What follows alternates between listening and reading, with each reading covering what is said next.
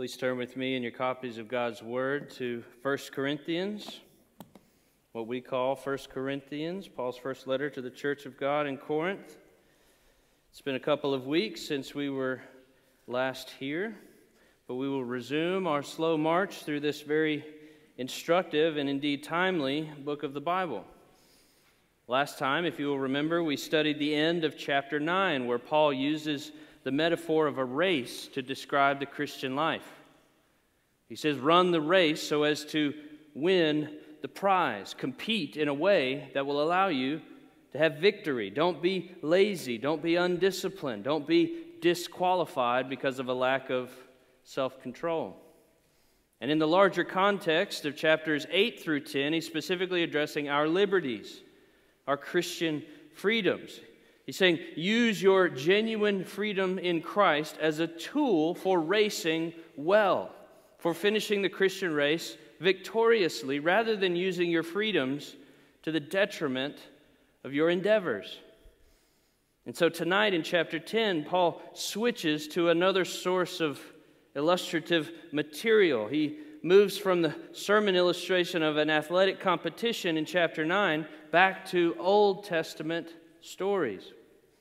Paul sees in the Old Testament many illustrations, parables, which ought to serve us both as positive examples of racing well and negative warnings against not finishing well.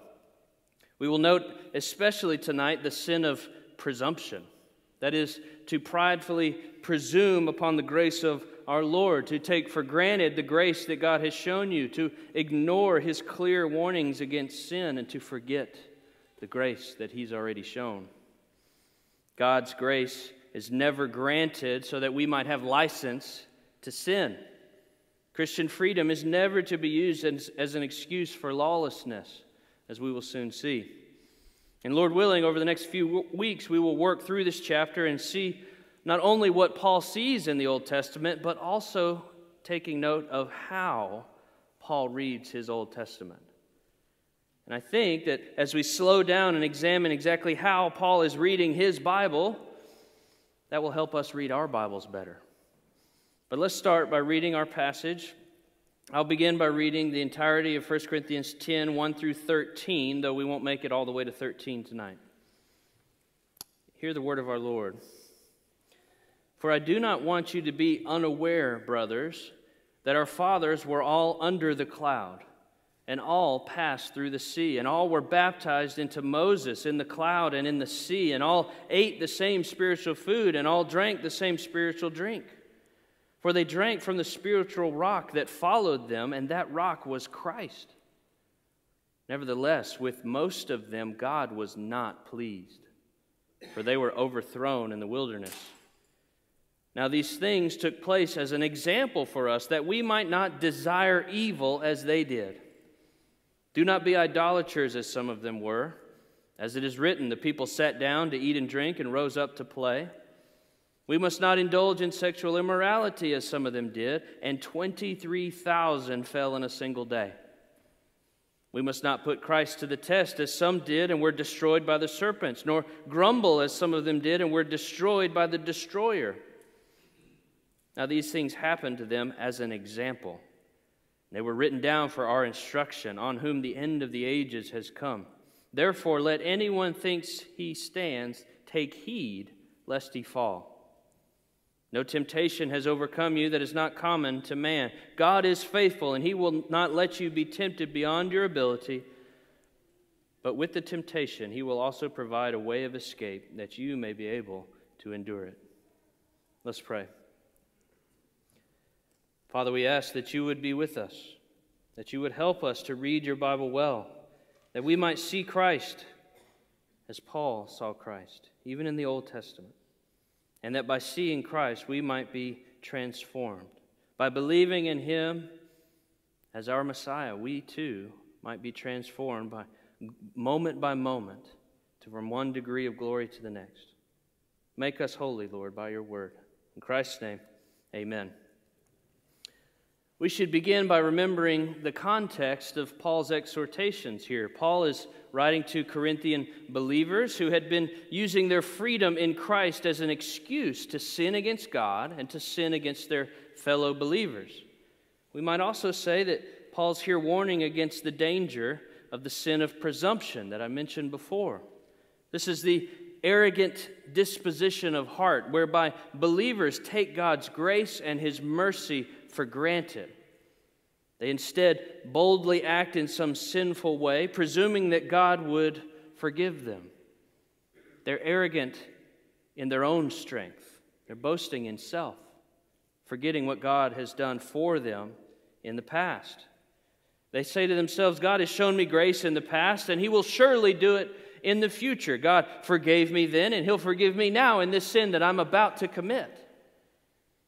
And such a disposition forgets the true reality of God's prior grace and presumes that God will continue to show mercy, and indeed begins to assume that such act of future forgiveness and future mercy is owed to me. And that's the dangerous place to be, a precarious position to be in, as we will see. And the Old Testament saints pictured this sin in the way that they ignored God and they presumed to judge Him.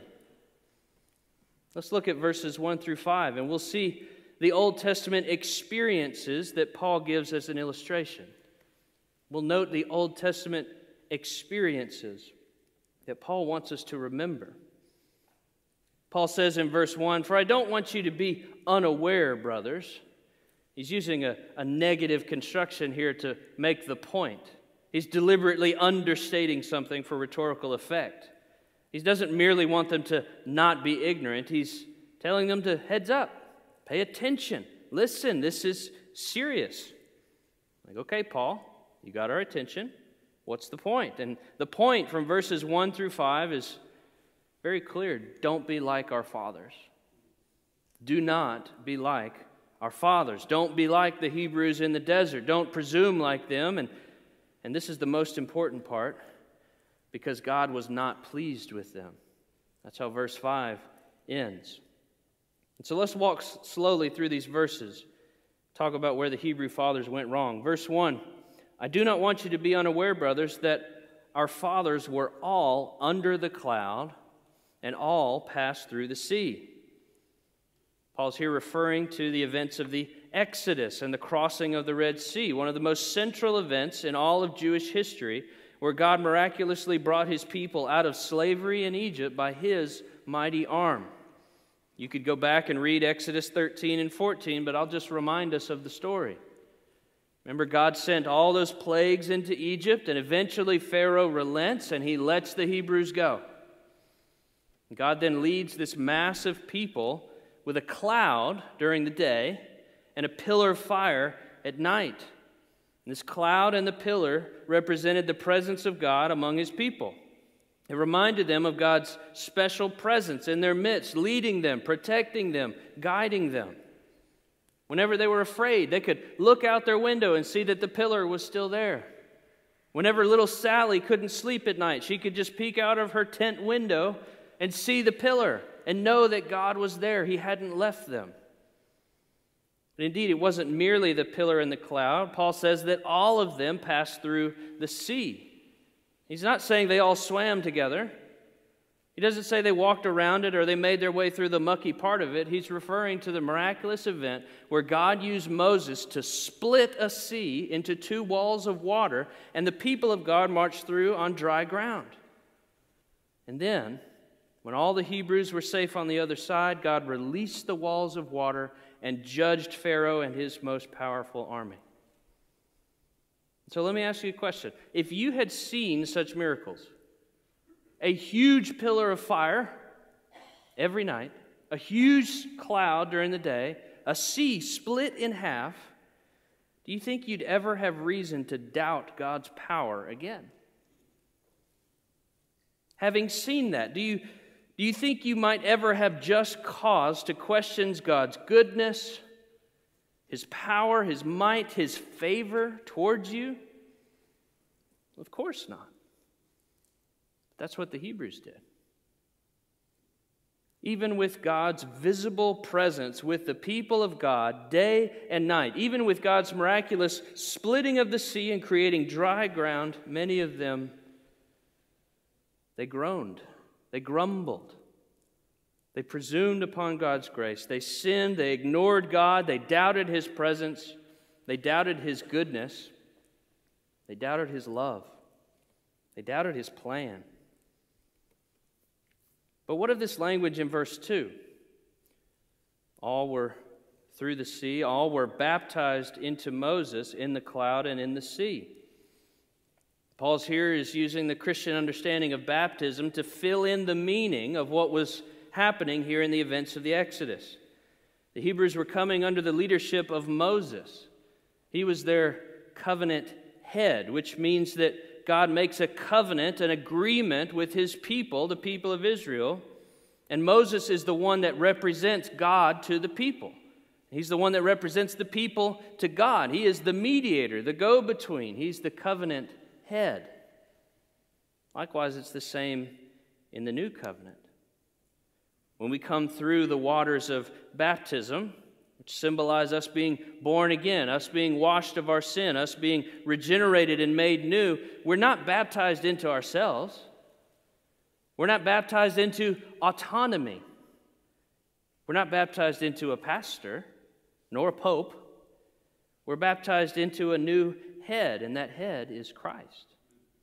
Christ is the mediator of the new covenant. He perfectly fulfills the pattern that was set by Moses. Indeed, Jesus exceeds the pattern and is greater than Moses ever was or ever could have been. That's what Hebrews 3 and 4 tells us. You can read that for homework. But these Hebrews weren't merely all benefiting from the cloud and the sea. Verse 3 tells us more. It says they all ate the same spiritual food.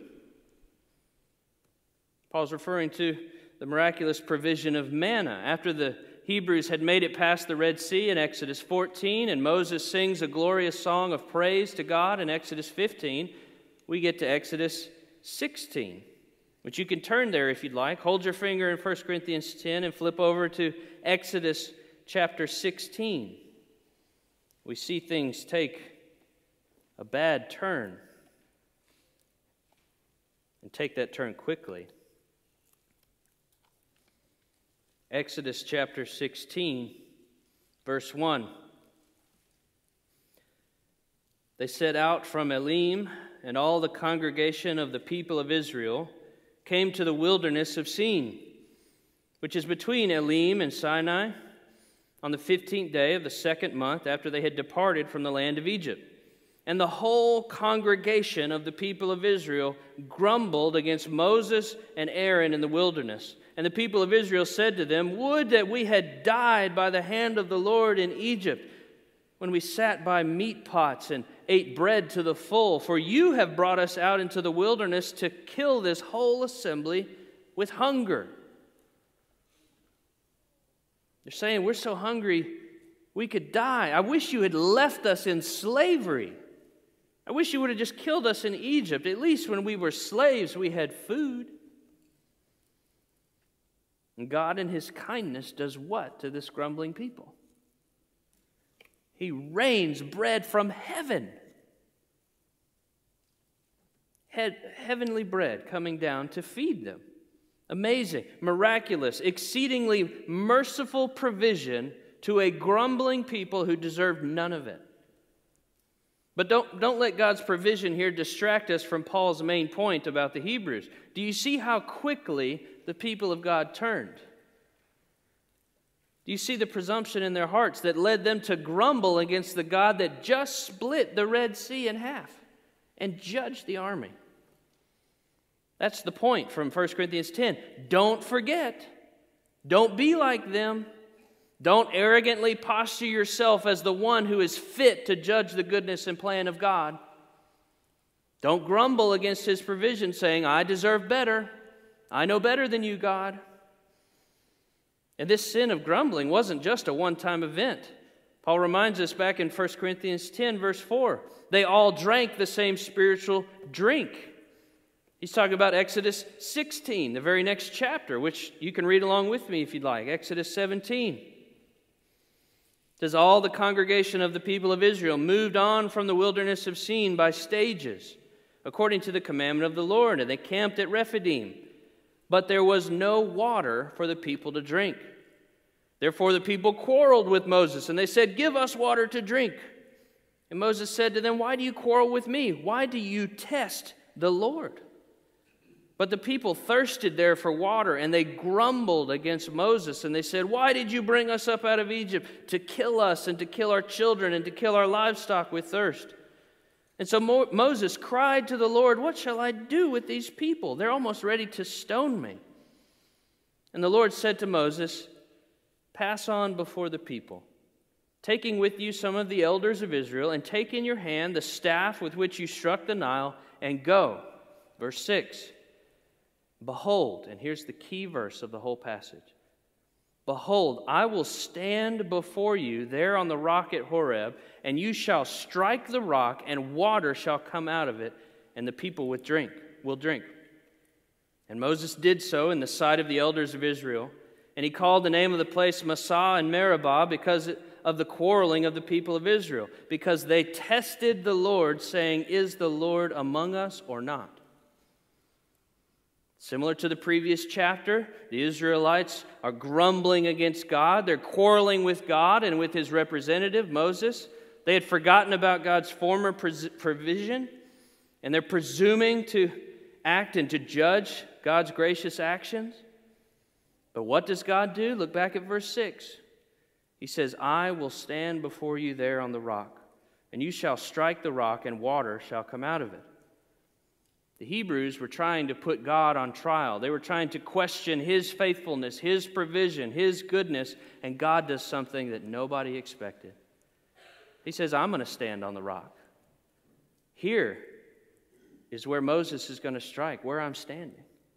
In other words, God's presence. He himself would willingly submit to being struck by his own instrument of judgment so that a grumbling people could have their lives saved. Does that sound familiar? That's where Paul helps us read this story. He says back in 1 Corinthians 10 that the Hebrews drank from the spiritual rock that followed them, and that rock was Christ. And so Paul's point is huge for us. He's saying that when God submitted to be struck so that a thirsty people could be saved, that was a picture foreshadowing Jesus. The innocent God, rejected by his people, falsely judged as guilty, struck by a rod of judgment, then being the source of life for a presumptuous and grumbling people. That's the gospel right there in a rock. Christ was the innocent one struck by the rod of judgment in order that a grumbling and presumptuous people might be given the water of life. Rather than striking dead the sinful people, which would have been just, Christ himself becomes the one that was struck for the sins of his people. He was wounded for our transgressions. He was crushed for our iniquities. By his stripes we are healed. Do you know this story? Have you tasted of the water of life that comes only from Jesus Christ, the one who was struck in judgment so that a grumbling people might be saved? If not, then I encourage you to consider yourself. Are you a grumbler? Have you a complaining spirit that so quickly whines about trials and dares to presume to judge God and his faithfulness at the first sign of your discomfort? If that's you, then remember this rock that was struck so that your soul might be refreshed. He was killed in the place of a sinful people in order that that sinful people might be given the one thing they need: life. We are all born sinners under the curse of sin and death, but when we come to Christ and believe, we're granted new life, we're granted eternal life, we're given forgiveness, our souls are refreshed. Indeed, we're even promised by Jesus hearts that overflow with rivers of living water. John 7:38. Trust in this Jesus, in the one that was struck in your place, so that you too might be forgiven, and you too can taste of the water that quenches every thirsty soul. And believers, come back to this rock again. and have your parched soul refreshed. Perhaps you see in the Hebrews your own sin. I know I do. Maybe you've grumbled against God's plan for your life. You've griped about His goodness. Or maybe you're questioning His provision. Lord, I feel like I'm about to die in this desert. We're all guilty of thinking that we can judge the God of all the living. And in doing so, we demonstrate our need of His mercy. But be encouraged that He willingly provides that which our souls most need. He's granted for us a spiritual rock, and that is Christ. He's promised us living water that can satisfy us for all of eternity. He's promised us bread from heaven as we wander the remaining desert of this life. He's promised His presence in this world, not merely a pillar out there or a cloud out there. He's promised His very presence within us, His Holy Spirit. The pillar is within us. And most of all, He's promised us forgiveness of our sins of grumbling and presumption. And if that's the case, then let us never presume upon God's grace. Trample upon the goodness that has been demonstrated to us. Let us never toy with sin. Let us never use our freedom in Christ as an excuse for license. Let us never forget the past provision of God. And dare we not say, oh, He'll just forgive me anyway. Paul warns us in 1 Corinthians 10:5 not to be like these Hebrews who all went through the sea, all tasted of the bread, all drank from the rock, and yet with most of them God was not pleased, for they were overthrown in the wilderness. Even though they started the race well, and they were all on the same footing coming out of the Red Sea, even though they all tasted of the manna and drank from the same rock, not all ended the race well. In fact, most of them didn't. In Exodus 12, it says that roughly 600,000 men left Egypt. So if you count the women and the children, you're well into the millions. And of those millions that left, only Joshua and Caleb made it into the Promised Land. Most did not end their race well. That's what Paul's pointing out. He says that not merely to say that few are going to finish, but as a way to sober us into the necessity of running so as to win the prize. As I've said in previous sermons, I don't think Paul is talking about salvation in chapters 8 through 10, but he's talking about finishing the Christian race well as opposed to finishing the Christian life by the skin of your teeth. And yet we all need to hear the warning. Am I closer to finishing this race well? Or am I like the Hebrews in the desert, forgetting what God has done in the past, grumbling about what God's doing now, and doubting that He will do anything good in the future? I was reflecting this past week with a fellow pastor about how disappointing and sobering it can be in ministry to see people not finish the race well. Thinking of people earlier in life that I had seen that served the church with great faithfulness. They were regularly in attendance, encouraging and serving the body. They were committed to the life of the local church. They were indeed serving as leadership in churches. By all appearances, they were growing and thriving in the Lord. But slowly, almost imperceptibly, their attendance began to slack off. Their involvement began to wane. They had begun to drift. And each had a different reason, which of course was compelling to them and justifiable of their drift. One was busy with work, one was unhappy about this or that, one had been hurt. And many of their feelings were true and valid, but as a result, they began to drift from a former pattern of faithfulness. That was sobering to me. That somebody my age was a pillar in the church, and by the time of their death, nobody knew them. They were not known for faithfulness to the end. Once faithful leaders, now on the fringe. Once dedicated soldiers in Christ, now they were AWOL. Once dedicated, now distracted. We all need these examples from the Old Testament, if only to sober us up to the real danger of not finishing well, of not letting grumbling and presumptuous hearts lead us where we never thought we would go. That's why the New Testament is full of statements like, hold fast to your confession. Remember the things you were taught.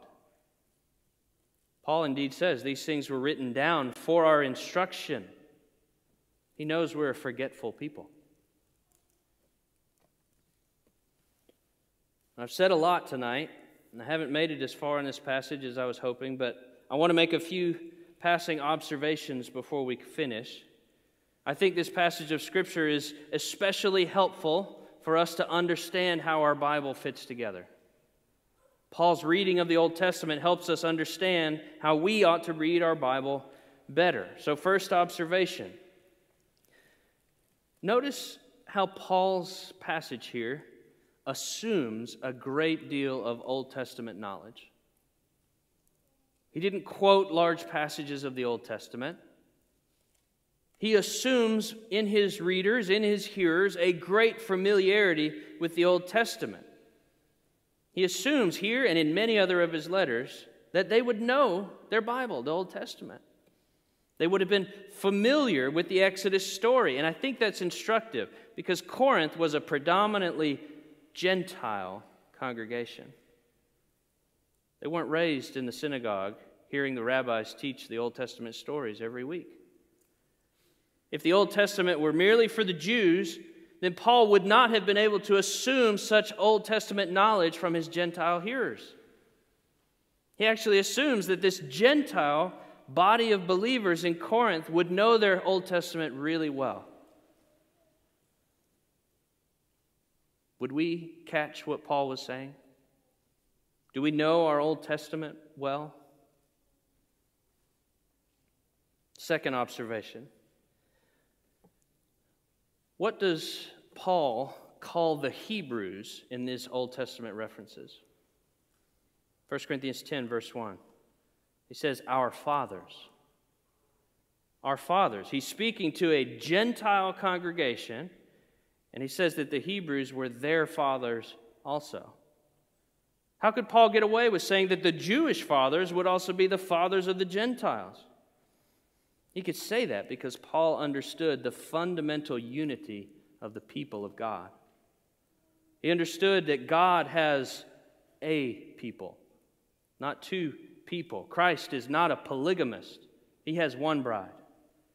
And that bride is made up of Jew and Gentile from every tribe and tongue and nation. That's why Paul can say in Galatians 3:29, and if you are Christ, then you are Abraham's offspring, heirs according to promise. Not every Jew born of the flesh is actually a son of Abraham. To be a child of God, to be part of God's household, to be part of God's people, to be a son of Abraham, an heir according to the promise, you must be united to God by faith. Not merely born of Jewish descent, not merely one who has been circumcised. You must have circumcision of heart. It's what Paul makes clear in Romans 2 when he says, for no one is a Jew who is one merely outwardly, nor is circumcision outward and physical, but a Jew is one inwardly, and circumcision is a matter of the heart, by the Spirit, not by the letter. That means obedience to the law cannot make you a child of God. Faith is what makes you a child of God. To be a true offspring of Abraham and a child of God, an heir according to the promise, is one who has been born of the Spirit, not of the flesh. We are ones who have been circumcised of heart. When we are born again, we Gentiles become spiritual heirs of God's nation. We are grafted into the tree of God's people. We become part of God's one household. That's why the children's song is correct. Father Abraham had many sons had Father Abraham. I am one of them.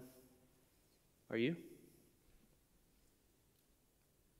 Next, a third observation, 1 Corinthians 10.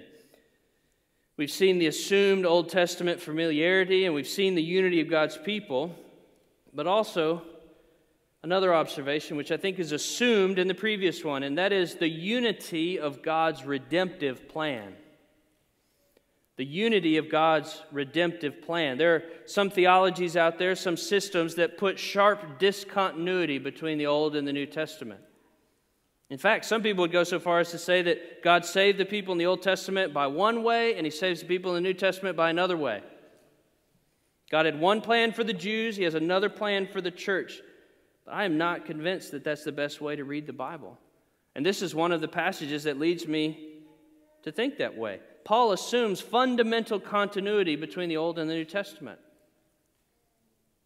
Verse 4, he says that the Hebrews drank from the same spiritual rock which followed them, and that was Christ. The Lord so ordained the story of Exodus 17 that it would be both God physically providing water for a thirsty people and also an illustration of a deeper spiritual reality. And in light of later Scripture, we are made aware of that deeper meaning that was embedded in the illustration the whole time. That is to say, the New Testament makes clear for us things that were present in the Old Testament, even if we miss them. And 1 Corinthians 10 is one example of that. Paul says that the striking of the rock was a picture of Christ. It was a foreshadowing that was meant to teach everyone that God's provision would look this way. It wasn't that there was no embedded meaning in the original story, but that Paul just happened to find an Old Testament illustration that fit his point now. He's saying Christ was the point of the story all along. God's provision for His people through being struck Himself was the point that He was trying to make all along. And we just needed a Spirit-filled apostle to teach that to us. God's plan of redemption from the beginning was to save a people of His choosing through His sovereign action, to save them through faith. It was true of Abraham, it was true of the Hebrews, it's true of us. It's what Romans 4 teaches. Faith in God is what counts us as righteousness. God has acted in this redemptive way from the beginning because of the fundamental unity that He has in His redemptive plan. Now, by way of conclusion tonight, we get to see another illustration of God's redemptive plan. We have pictured for us at the Lord's table our rock who was struck, our manna from heaven, the bread of life, the saving water of life, all seen in the body and blood of Christ. He was struck in our place that we might be saved. He was sent from heaven that we might be fed in the wilderness of this life and sustained in our journey. Even now, He promises us to help us persevere in our journey by spiritually nourishing us through this meal, whereby we feed on Him through faith. This meal is for God's people. It's for those who are marked by the fruit of discipleship that we see in Acts chapter 2. Devoted to the apostles' teaching, now found in God's Word, to the fellowship with the body, to prayers, and to breaking of bread. If that's you, if you're a baptized believer, not out of fellowship with a gospel church, then we invite you to join us at the table. If that's not you, then let the plates pass. First come to the rock and drink from Him. Then you may join us at His table. I'll pray, and then our table servants will come. Holy Father, we praise You for the provision that we have because the rock was struck in our place. The manna that we have to sustain us in this life. Lord, we pray that You would use these elements and that You would build up Your church through them. I ask this in Christ's name. Amen.